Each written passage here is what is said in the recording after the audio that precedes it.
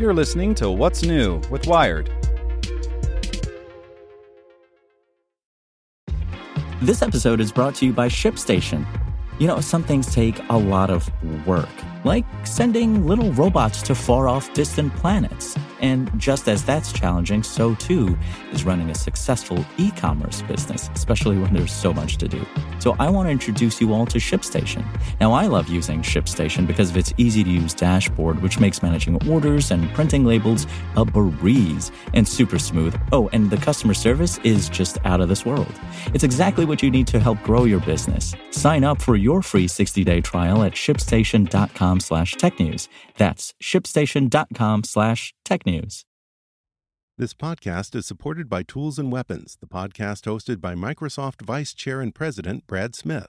Each episode features insight you won't find anywhere else from the center of the conversation surrounding emerging technologies like AI. Right now on the podcast, you can hear a special episode where Brad Smith lays out Microsoft's vision for a vibrant marketplace driving the new AI economy. To hear more, follow or subscribe to Tools and Weapons with Brad Smith wherever you get your podcasts. It's today's most interesting thing in tech from Nicholas Thompson, editor-in-chief of Wired. Hello, it's Friday, August 16th, and today in the most interesting thing in tech, I want to talk about the right to repair movement and what I think about it. So I've got a little story. I had a laptop, a wonderful Apple laptop.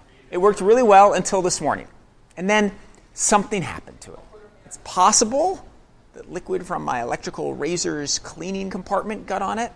It's possible that because that liquid was in a bag that broke the bag and my laptop fell out of the bag when I was getting on a bus, something bad happened to my laptop. So what do you do when something bad happens to your laptop? You take it apart. And so I took my laptop, then we've taken the back off and got this little part. Figured out it was probably in the screen, though there's a little hole. So I took the screen, and for the last 2 hours, I've been putting it in rice in the hope that, despite some advice I got on the internet, it would absorb any extra moisture.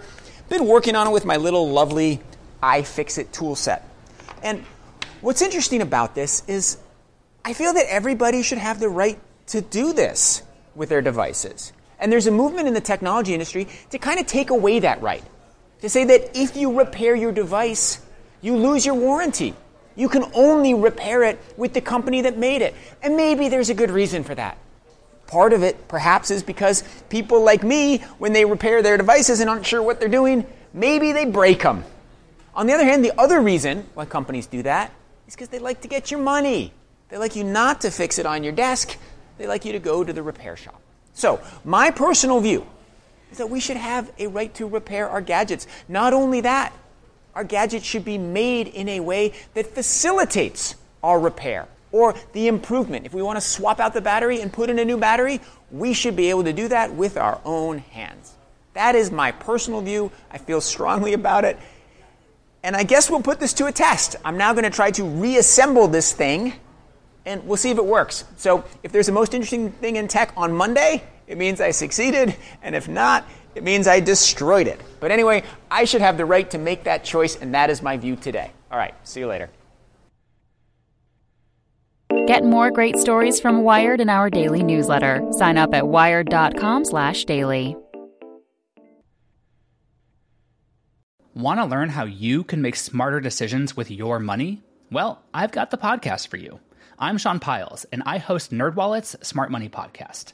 Our show features our team of nerds, personal finance experts in credit cards, banking, investing, and more. And they'll help you make the most of your money while cutting through the clutter and misinformation in today's world of personal finance. You'll get clarity on strategies to help you build your wealth, invest wisely, shop for financial products, and plan for major life events. Listen to NerdWallet's Smart Money Podcast wherever you get your podcasts.